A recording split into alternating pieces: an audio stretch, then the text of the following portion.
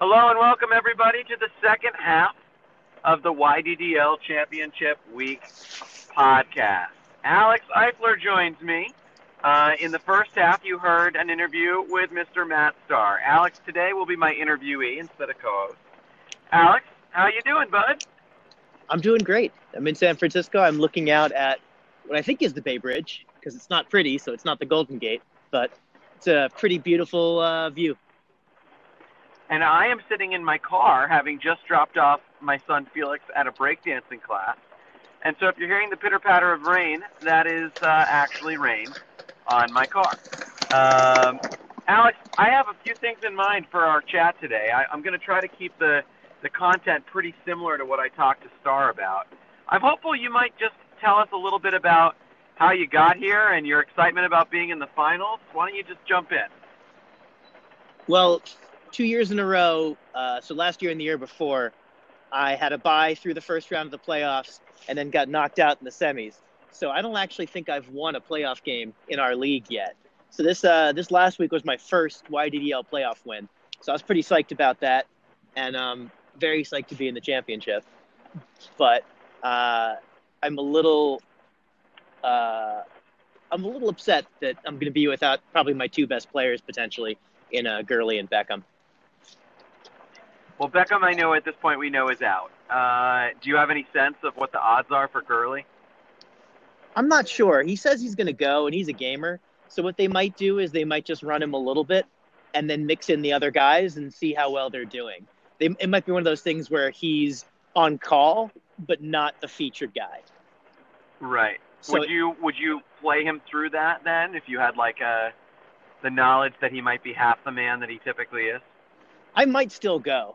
I know that the Rams are trying to play for home field advantage, so that'd be good. And they have the Cardinals, so the odds that they're going to be ahead and running the ball often are probably pretty high, I would say. Why don't you tell us a little bit about your backup plan if you even have one? Oh, God, it's going to be like put Sterling Shepard in or like Chris Thompson or something. I already had to put Breida in the lineup. Maybe Josh Reynolds. I mean, at this point, I'm just hoping I put in a guy who can either, catch 5 balls or score a touchdown. Maybe Reynolds is my best bet for a touchdown, and Thompson's my best bet for 5 catches, but it's not looking good. It's kind of surprising to me how quickly Thompson has fallen off this year. A lot of people loved him going into this year, especially for the PPR style, but he just really, I'm starting to worry that value has really dropped. I think he'll probably be droppable within a season, is my guess. Thoughts? Yeah, Disagree? no, I think when Geis becomes a thing, I think Chris Thompson will probably no longer be startable. I think it'll be a lot like Duke Johnson, another guy who I have on my roster, where they're kind of high upside backups who might give you, 2 or 3 catches a game, but that's it. Yeah, that's fair. All right. Well, I've got a couple things I really wanted to talk about, and these are similar, subjects that I talked to Starr about. I want to start with the trade because I think if we play this league for 20 years, we're not going to see 2 of the top 3 teams make a big trade right before the playoffs very often. And I think that there is a very good chance that trade will determine the winner of the YDDL Season 4. So I'm curious to get a little bit of the background for what happened for you there that you made that trade. Do you regret it? Would you make it again? Walk us through the calculus, Alex, because I know from talking to you privately that you've been looking for a quarterback for a long time, but would you do it over again? Let's go with that. Maybe the timing isn't good for doing it over again, but I think I would probably do the trade over again. I think Rodgers has a lot more in him than he's shown, and I think that he's been banged up all year, and he's just limping through this season. But I'm hoping that we can actually see something approaching a ceiling season from him next year or the year after, because I think that could be, a QB1 season like we're seeing out of Mahomes. I think he's probably the only other quarterback in the league that has that kind of ability besides Mahomes. I don't think he necessarily has the cast around him right now to do it, but I also think that they could actually do something in free agency to help him for once. And Diggs, I liked a lot, but I still think that he was my 4th best wide receiver. And, starting a pretty bad QB2 just to start a better wide receiver 4 didn't make a lot of sense for me, especially because it disincentivized me to kind of work the waiver wire to try to get better at the flex positions, just because I know it's only on the margins if I'm always going to be starting the same 4 guys in the 2 wide receiver and the 2 flex spots. So then, true or false, Alex? This trade hurt your chances to win the championship? Yeah, I think so. I think that's true, because I think it helps Star more than it helps me. I guess it depends on what Aaron Rodgers does this week. I mean, if Rodgers goes off this week and Diggs lays an egg, then certainly it will have been totally worth it. If it goes the other direction, it probably isn't worth it in the short run. It could still be okay in the long run. We shall see. I certainly think that Diggs is going to have a longer career than Rodgers has left. I mean, Rodgers is 35. Yeah. I can understand why both of you made the trade, and I think it buys you a little bit of time for Rosen and for Lamar Jackson to develop. Yeah. You probably lean on Rivers for 1 more year is my guess. I don't know how many more he's got in him. But at some point, that trade, it was about buying you time at that position that you desperately needed it. So I can understand it more from a dynasty perspective than a locking down this title perspective. Yeah, but, I honestly didn't think Star was going to win his first round game.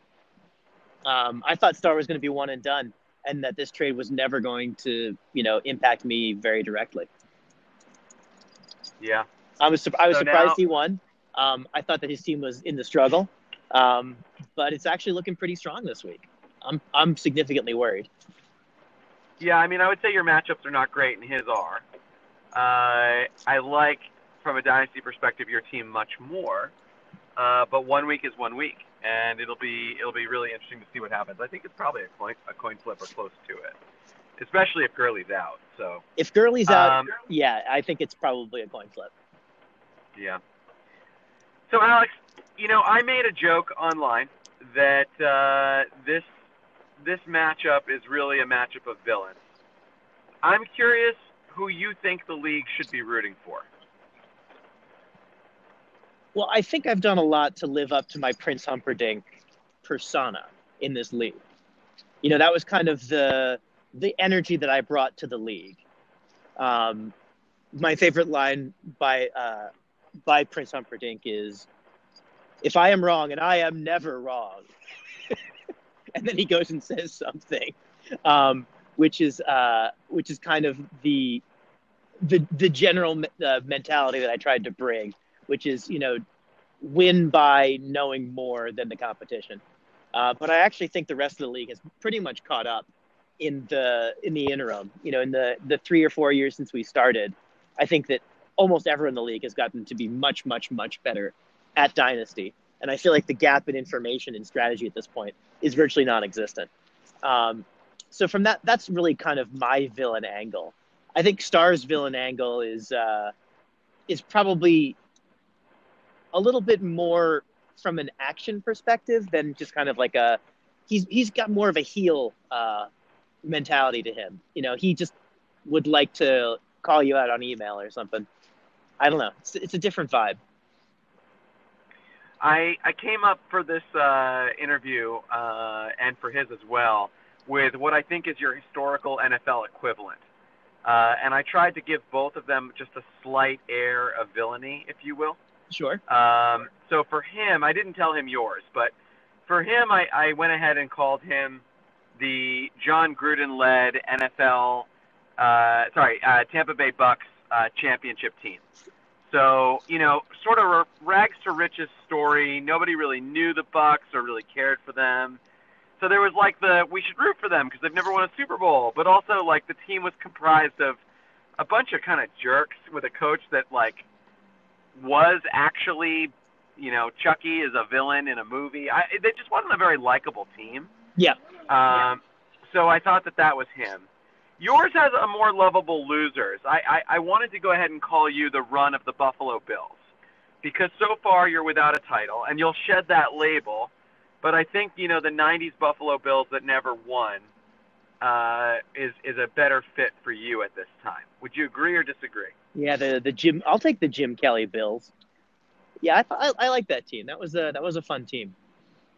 Is it Jim Kelly Bills or the Marv Levy Bills? I think it was more Marv Levy personally, but Well, I mean, I guess Kelly was the quarterback all those years, but Marv Levy is definitely me.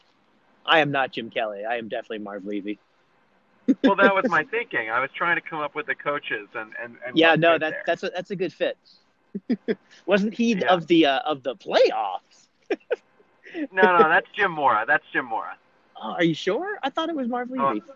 No, that's Jim Mora for sure. I'm 100% Okay. sure. I'll believe it. Yeah.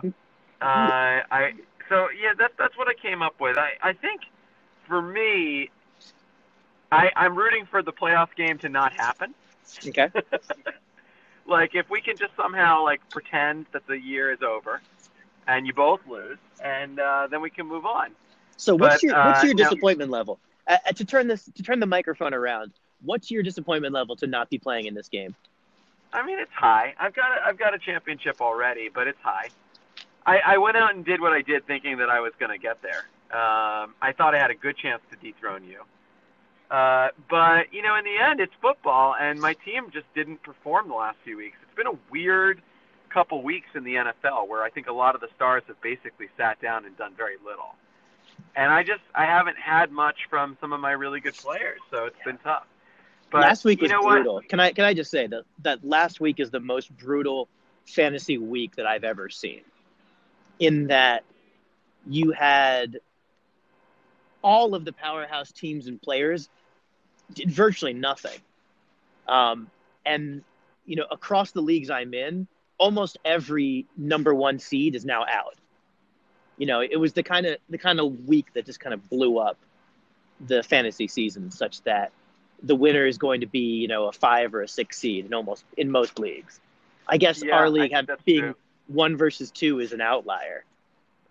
Certainly from the sample size that I'm seeing, which is probably only 6 leagues or so, but having a 1 versus 2 championship is really unlikely given last week. But I think from a points scored standpoint, I think while Starr was the 2 seed and he had the bye, Jesse's team was better all season long, and it was kind of a fluke that Starr was able to pass him. So in some ways, it does feel like Starr's team is more of a 4 or a 5 seed, at least in the way that it feels to me. Your team is clearly a number 1 seed that survived. My team was a 2 or a 3 seed that didn't make it because of what's happened the last couple weeks. So I'm with you on that, but I want to turn it back around. So you're saying you're both villains. You're kind of saying that you embrace the villain status and you want people to root against you. Is that right? Yeah, I'm good with it. Honestly, I like being Prince Humperdinck in this league. I really do. I'm trying to frame Gilder by killing my beautiful wife. I mean, the things you say on this podcast, man. But I will just bow down to your Princess Bride knowledge. It's impressive. I showed it to my kids. They were not into it. Can I tell you how disappointed I was when my kids were not into Princess Bride? I know they're not old enough. They're like 5 and 3. But still, I almost was ready to put them out in the backyard and just be like, hey, you guys are on your own. Yeah. I think I would have felt that way if my kids didn't like The Incredibles, but they did. So we survived. But that's not from your childhood. But I still love that movie. I think it's just a really perfect comic book style movie. Sequel's good too, man. I agree, really, but I mean, like, okay. I mean, I guess it's not like if you were a Star Wars fanatic and your kids saw Star Wars and they were like 10 years old or 13 years old, they saw it and they were like, kind of sucks. Yeah, I think at that point, what it's okay to kill them.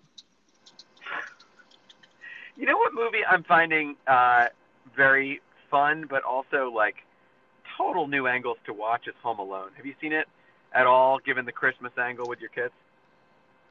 My kids were really into, like, we watched like certain scenes in it. I think you can like watch cut-ups on YouTube of like some of the booby trap scenes.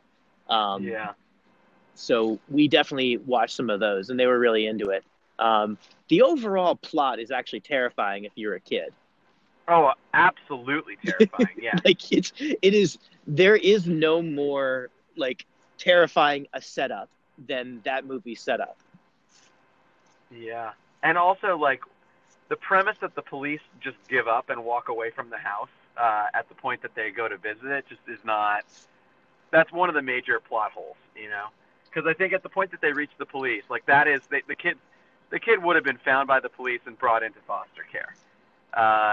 Also, if you drop an iron on a man from 2 stories up, he's dead. He's dead instantaneously. And there's many ways that these guys would have died in that movie, but that's the one that like I watch and I'm like, even a 5-year-old knows that if you drop a 20-pound object or even a 10-pound object 2 stories onto somebody's head, that's it. They're done.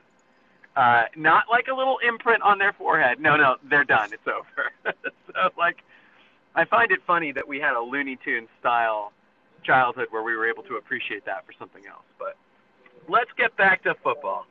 Alex, give me your perceived most important player on your roster that you think if he doesn't perform, you're hosed. I think it's Aaron Rodgers. I really do. Rodgers has a decent but not great matchup this week. Let's see. He is playing the Jets at the Jets. So he's on the road. It's probably going to be cold. I'm hoping that he can justify my bye. But if he doesn't, I might be hosed. I think that Kamara at Pittsburgh, hosting Pittsburgh could be another huge one.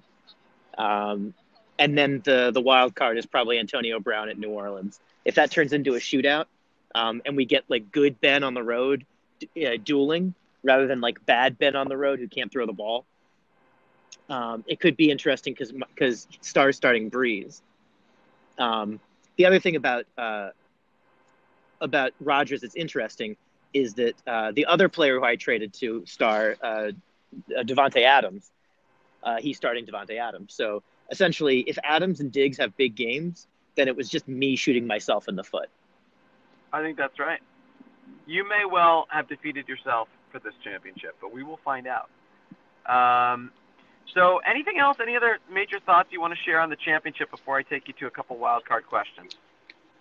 No, I think that's it. I mean, at this point, there's nothing else I can do. It's not like there's another big pickup. My big pickup this week was a defense. Yeah. I'm hoping Tennessee's defense against Washington can really, nudge everything in my direction. Star's got to start New England apparently versus Buffalo, and that could go any number of ways. So really, I'm just hoping that it's not one of these things where New England's defense scores 14 and his kicker scores 12, and I end up in the hole based on stupid kickers. If you keep naming the kicker and the defense, I'm pretty sure you will lose because of the kicker and the defense. There are kicker and defense gods above, and they are angered every time that you go to this place. Kickers are people too, Alex. All right. There is no kicker god. Everyone knows this.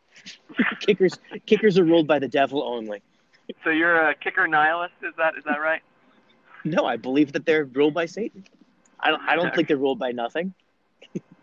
All right.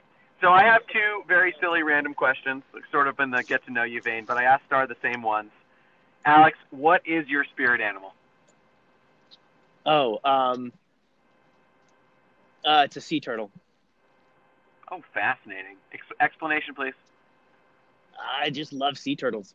I love the way they move. I love the speed that they go by.